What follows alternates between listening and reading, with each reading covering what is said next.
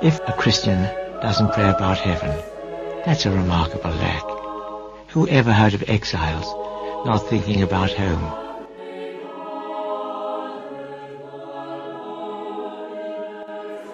Now, I said that's exactly what the rosary is. We are in a new moment of time and a new moment of space. So we keep saying to our Lord and to the Blessed Mother, I love you, I love you.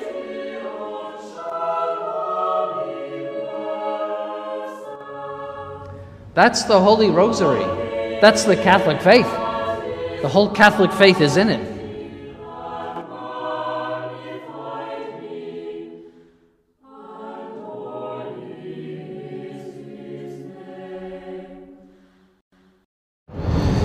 Well, I want to welcome you all to another Daily Decade, your Rosary on the Road.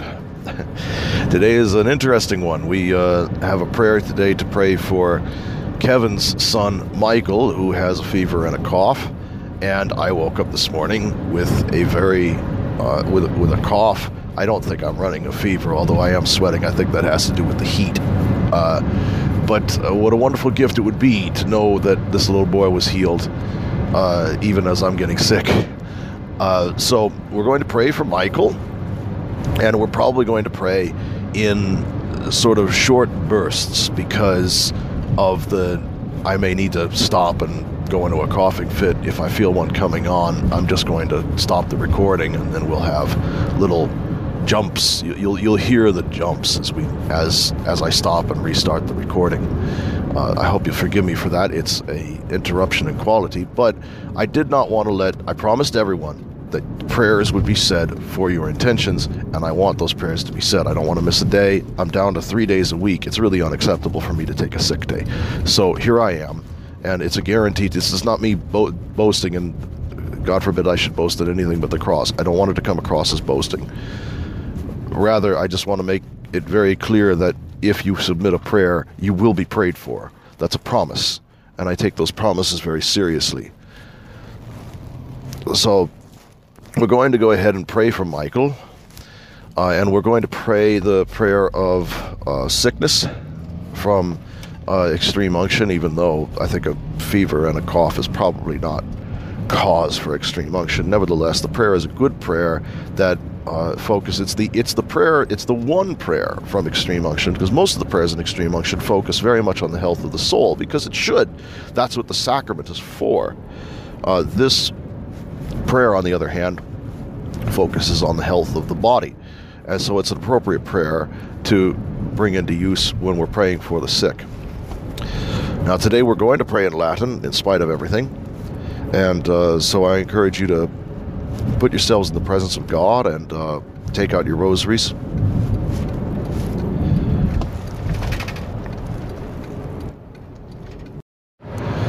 In nomine Patris et Filii et Spiritus Sancti. Amen. Credo in Deum Patrem omnipotentem, creatorum caeli et terrae, et in Iesum Christum Filium eius unicum, Dominum nostrum, qui conceptus est Spiritus Sancto, natus ex Maria Virgine, passus sub Pontio Pilato, crucifixus mortus et sepultus, descendit ad inferos, tertia die resurrexit a mortuis, ascendit ad caelos, sedet ad dexteram Dei Patris omnipotentis, inde venturus est judicare vivos et mortuos.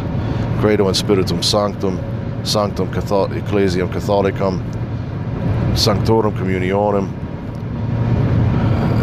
Remissionem Peccatorum, Carnis Resurrectionem, et Vitam Aeternam. Amen. Pater noster, qui es in caelis, sanctificetur nomen tuum, adveniat regnum tuum.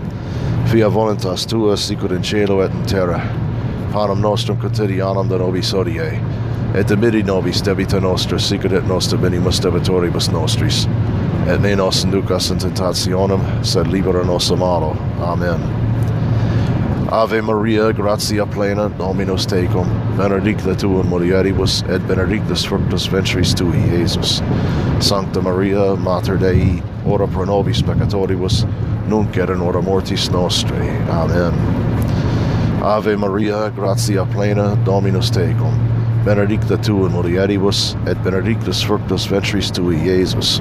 Sancta Maria, Mater Dei, ora pro nobis peccatoribus, nunc et in hora mortis nostrae. Amen. Ave Maria, gratia plena, Dominus tecum. Benedicta tu in mulieribus, et benedictus fructus ventris tui, Iesus. Sancta Maria, Mater Dei, ora pro nobis peccatoribus, nunc et in hora mortis nostrae. Amen. Gloria Patri et Filio et Spiritui Sancto, sic ut erat in principio, et nunc et semper et in saecula saeculorum. Amen. Quintum mysterium dolorosum, Crucifixio Domini nostri Iesu Christi. Pater noster, qui es in celis, sanctificetur nomen tuum, adveniat regnum tuum, fiat voluntas tua, sic ut in cielo et in terra. Panem nostrum quotidianum da nobis hodie, et dimitti nobis debita nostra, sic ut et nos diminimus debitoribus nostris. Et ne nos inducas in tentationem, sed libera nos a malo. Amen. Ave Maria, gratia plena, Dominus tecum. Benedicta tu in mulieribus, et benedictus fructus ventris tui, Iesus. Sancta Maria, Mater Dei, ora pro nobis peccatoribus, nunc et in hora mortis nostrae. Amen. Ave Maria, gratia plena, Dominus tecum. Benedicta tu in mulieribus, et benedictus fructus ventris tui, Iesus. Sancta Maria, Mater Dei, ora pro nobis peccatoribus, nunc et in hora mortis nostrae. Amen. Ave Maria, gratia plena, Dominus tecum. Benedicta tu in mulieribus, et benedictus fructus ventris tui, Iesus. Sancta Maria, Mater Dei, ora pro nobis peccatoribus, nunc et in hora mortis nostrae. Amen. Ave Maria, gratia plena, Dominus tecum. Benedicta tu in mulieribus, et benedictus fructus ventris tui, Iesus. Sancta Maria, Mater Dei, ora pro nobis peccatoribus, nunc et in hora mortis nostrae. Amen. Ave Maria, gratia plena, Dominus tecum. Benedicta tu in mulieribus, et benedictus fructus ventris tui, Iesus. Sancta Maria, Mater Dei, ora pro nobis peccatoribus, nunc et in hora mortis nostrae. Amen. Ave Maria, gratia plena, Dominus tecum. Benedicta tu in mulieribus, et benedictus fructus ventris tui, Iesus. Sancta Maria, Mater Dei, ora pro nobis peccatoribus, nunc et in hora mortis nostrae. Amen. Ave Maria, gratia plena, Dominus tecum. Benedicta tu in mulieribus, et benedictus fructus ventris tui, Iesus. Sancta Maria, Mater Dei, ora pro nobis peccatoribus, nunc et in hora mortis nostrae. Amen. Ave Maria, gratia plena, Dominus tecum. Benedicta tu in mulieribus, et benedictus fructus ventris tui, Iesus. Sancta Maria, Mater Dei, ora pro nobis peccatoribus, nunc et in hora mortis nostrae. Amen. Ave Maria, gratia plena, Dominus tecum. Benedicta tu in mulieribus, et benedictus fructus ventris tui, Iesus. Sancta Maria, Mater Dei, ora pro nobis peccatoribus, nunc et in hora mortis nostrae. Amen. Ave Maria, gratia plena, Dominus tecum. Benedicta tu in mulieribus, et benedictus fructus ventris tui, Iesus. Sancta Maria, Mater Dei, ora pro nobis peccatoribus, nunc et in hora mortis nostrae. Amen. Gloria Patri et Filio et Spiritui Sancto, sic ut erat in principio, et nunc et semper, et in saecula saeculorum. Amen. Salve Regina, Mater Misericordia, vita dulcedo et spes nostrae, salve. Ad te clamamus, exulis filia Evi, ad te suspiramus, gementes afflentes, in hac lacrimanum vale. Ea ergo, advocata nostra, illos tuos misericordes oculos ad nos converte, et Iesum benedictum fructum ventris tui, nobis post hoc exilium ostende. O clemens, o pia, o dulci Virgo Maria. Ora pro nobis, sancta Dei Genitrix, ut digni officiamur promissionibus Christi. Oremus. Deus cuius unigenitus per vitam mortem et resurrectionem suum nobis salutis aeterni premium comparavit. Concede quesumus, ut haec mysterius sacratisimo Beati Maria Virginis Rosario recolentes et emittemur quod continit et quod promittunt assequamur per eundum Christum Dominum nostrum. Amen.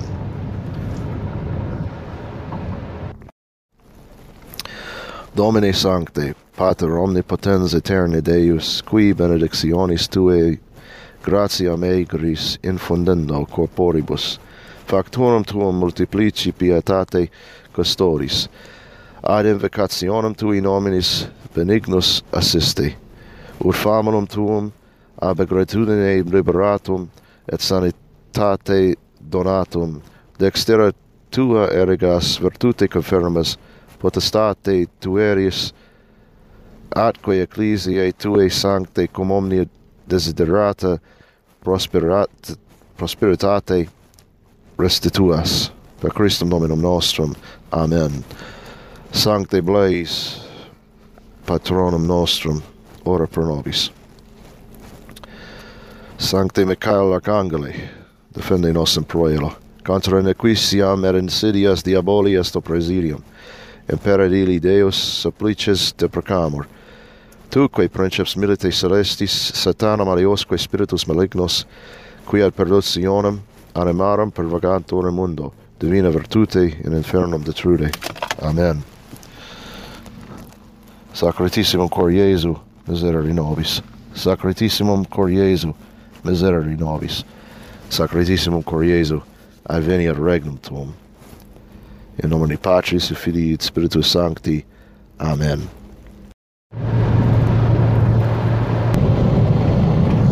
You're probably picking up now on a little bit of background noise that wasn't there before. I started this recording and then had to pause it and have a coughing fit, and I'm finding that the cool air outside the car rather than the stuffy air inside the car is helping, so I'm leaving that open. I hope it doesn't do too much to disrupt the actual recording and the prayer cast. And we prayed today for Michael and reflected on the fifth sorrowful mystery, which is the Crucifixion.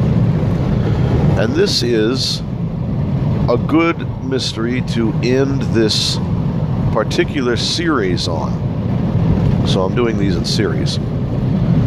And that means that this is the end of series 6, which is how we're going to split up the seasons of the podcast from now on. You know, I have if you're watching on, if you're looking at it on Spotify or you're on Anchor, I think it's actually true of just about every one of the podcast platforms, unless you're getting it directly from the RSS feed or you're getting it from the website.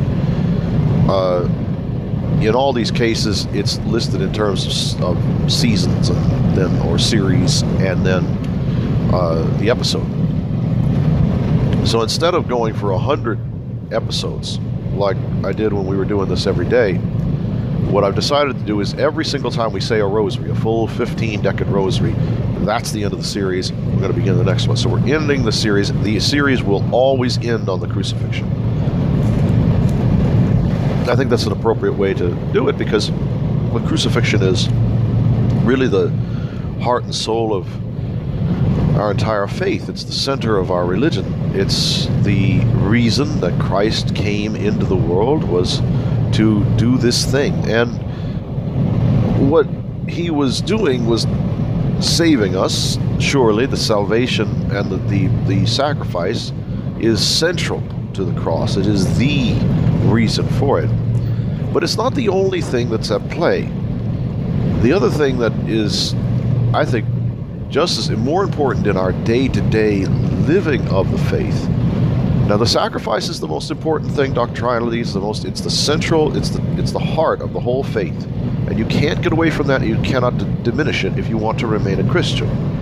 But I think in our day-to-day, it's not necessarily the sacrifice, the propitiatory sacrifice itself, that has the biggest impact on us.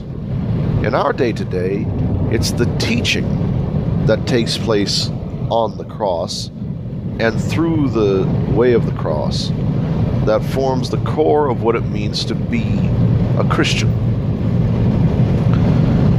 Now, the main lesson that Christ is teaching in his passion and in the cross is a lesson about suffering. Really, all human experiments with religion, and this is, all of our interactions with the demons, everything that we come up with on our own, the fancies of our own imaginations, all of these things, all seek to deal with one central problem, and that is the problem of pain and death. We as human beings don't know what to do with the consummation of, that already requires a philosophical answer. We don't know what to do with the apparent termination of our existence. We know what it is to exist. We know what it is to be. We know instinctively that it is better to be than not to be. That's the question that Hamlet faces. That's where that comes from. To be or not to be. That is the question. It is a consummation devoutly to be wished, is what he talks about in ridding himself of himself.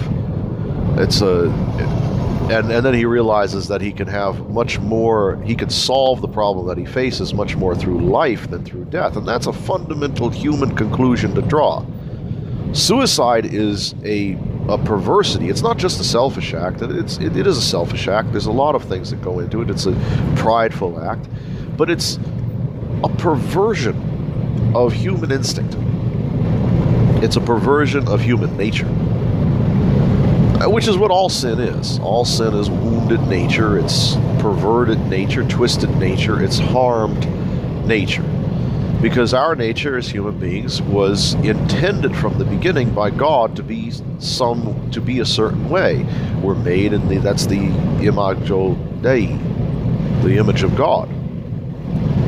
Suicide is a perversion of that because it draws away from the one thing that we should be seeking and that we know that we should be seeking, which is life. And we've come up with all sorts of wonderful solutions to the problem of death and suffering in all the various religious expressions that we've encountered throughout time. And certainly the diversity of these ideas, the intellectual diversity of religiosity before the coming of Christ, because nowadays most religions really just borrow from Christianity.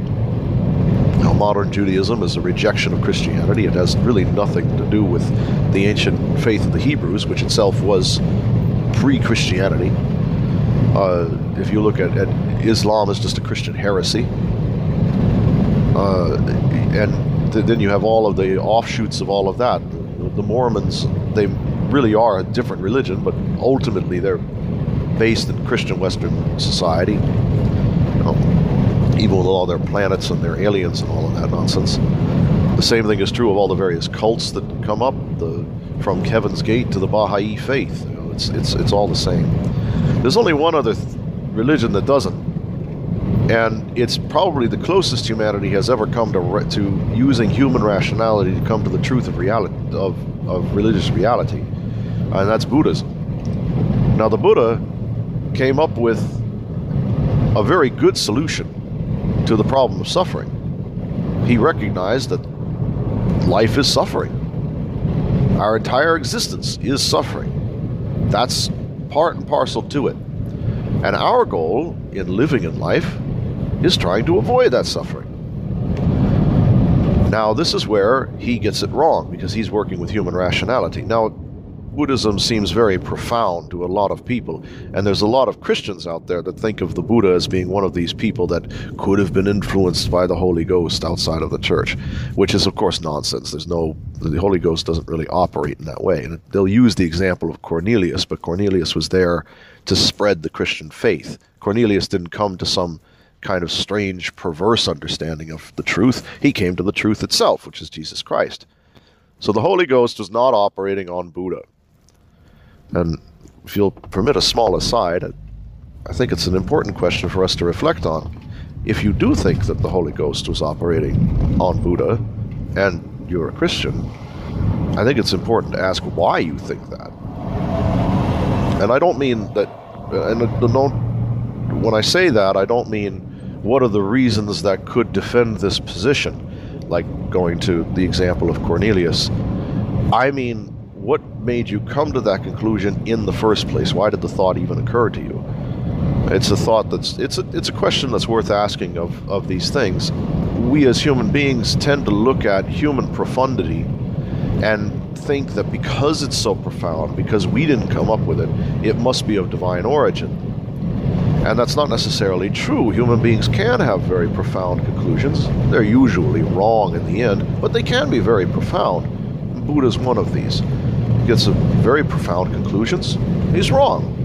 But you have to admire, I think anyway, you have to admire the profundity of human reason that draws such conclusions. Now, Buddha's solution is to escape existence. That's the whole idea there. You're supposed to be trying to get out of this cycle of reincarnation. You're supposed to be shedding everything that causes you suffering, which ultimately is attachment to reality, attachment to things. Now, there's true that in Christianity we understand that we do want to overcome our various attachments. Excuse me. Because ultimately we want to attach ourselves to something else. The detachment is a good start. But ultimately we want to attach ourselves to God, and we do that through Jesus Christ. Which is why the solution that Christianity poses to the problem of suffering is so much better than the solution that things like Buddhism or Epicureanism or Stoicism posed to the problem of suffering. Stoicism, very much like Buddhism, in fact, actually, so Stoicism and Buddhism actually accomplish the same goal. It's just that they don't mean to. Buddhism tries to accomplish something different and ends up accomplishing the goal that Stoicism accomplishes. The Buddha wants to escape suffering and escape attachment. Well, ultimately, what ends up happening with Buddhism is that you don't suffer because things that you would have suffered don't bother you because you're not attached to things. Now, you still feel pain, you still suffer, but you don't feel it. It's sort of like, to play the guitar, life can be quite beautiful. And to play an instrument is it could be, you create some piece of beauty with a violin or with a cello or with a guitar. You can create a thing of beauty. If for anyone who's ever played a stringed instrument, you know that in order to be effective, you need to develop calluses on your fingers, and you do that through repeated use of the instrument so that you no longer feel the pain created by the friction of your fingertips across the strings. This is especially true of guitar. Now, that doesn't mean that friction doesn't still take place. You just don't feel it anymore. Now, Stoicism, a little bit more honestly perhaps, or at least more correctly, understands that the whole point is to be calloused to suffering. Things don't bother you, and the way that you do that is by controlling your emotions. You don't allow yourself to experience things like elation, just like you don't allow yourself to experience things like depression. And as a result, you develop and cultivate a callous to the suffering of the world, which allows you to remain completely balanced and reasonable in the face of things which would otherwise provoke you to irrational decisions. Now, that's an oversimplification of what Zeno of Citium was trying to get at when he came up with Stoicism, but that's more or less Stoicism. And in the end, I would argue that that's probably what the Buddhists really achieve as well, even though it's not what they're looking for. But Christ, and actually Epicurus was trying to do the same thing. Epicureanism is the same thing. It's an avoidance of suffering. Jesus Christ tells us not to avoid suffering. If you would be saved, take up your cross and follow me. We are given the goal of the cross, of crucifixion. We are given the goal of suffering. What an easy goal. What an easy thing. This is what he was, when my burden is, this is what he means when he says that my yoke is easy and my burden is light. Well, yes, it is. All he asks us to do is suffer. What is life but suffering? It comes so easily to us. But what Jesus Christ does is give meaning to our suffering. We don't flee from it anymore. We lean into it. We drive through it. And that's suffering of all kinds, whether it's personal suffering through sickness or through pain, whether it's a more esoteric's the wrong word, but I suppose a more ambiguous kind of suffering through the things like political anxiety. You know, we're experiencing the collapse of a civilization right now. We're in the middle of it. That's a tremendous amount of suffering. And we're not even in the really bad part of it yet. But Jesus Christ tells us to lean into our cross, to push forward through it. And because of that, our suffering will have meaning, and it will draw us nearer to Him. This is sort of a version of the only way out is through. The only way out of all of this, out of our fallen nature, out of this fallen world, is through it, through the suffering that it carries within it, and to God. Every other religion in the world, everyone, teaches people to move away from the suffering of the world. Christianity alone tells us to charge headlong into it. Because at the other side of it, there's glory. That's the crucifixion. The crucifixion is our path. It is our gateway to the resurrection. And that's why it's the center of our faith. It's why the teaching of the cross, which is to embrace suffering, to offer it to Jesus, to draw ourselves nearer to Him, is the most effective, central expression of our faith in a day-to-day context. Because we all suffer day-to-day. Life is suffering. The Buddha's right about that. Life is suffering.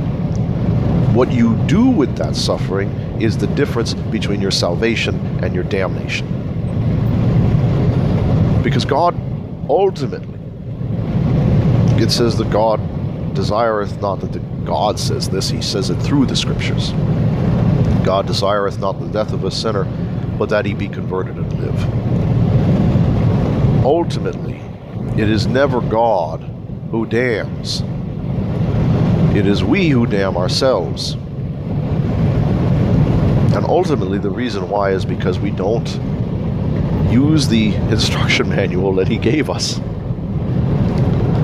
I know that that's a very simplistic understanding of Scripture and the faith, but it's true. We have this tool and the instruction manual that goes with it on how to use it. We have our faith.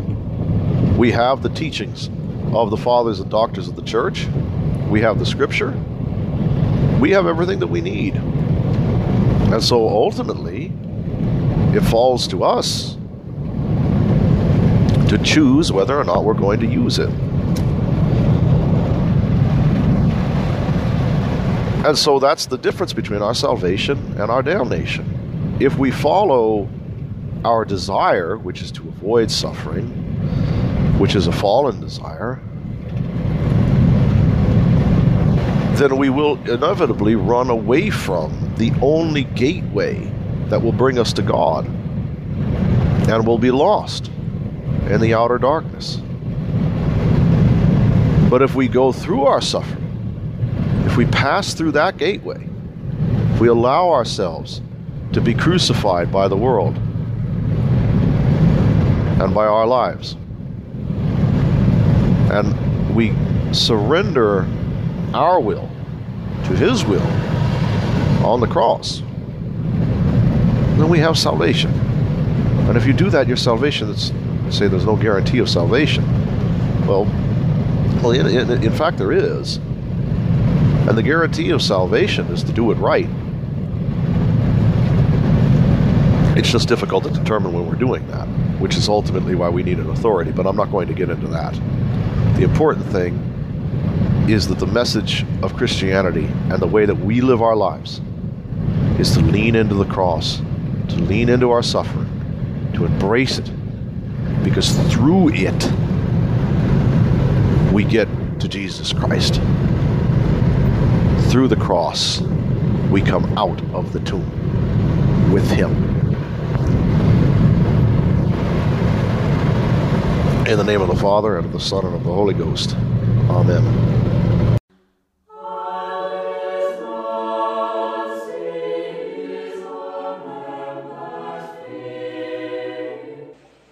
The moon is the symbol of Our Lady. The moon is for those in darkness. And I think in a special way for sinners. So that if we but look to her, who is the moon and derives all light from the sun, they would never fall into an abyss. Now this is the rosary.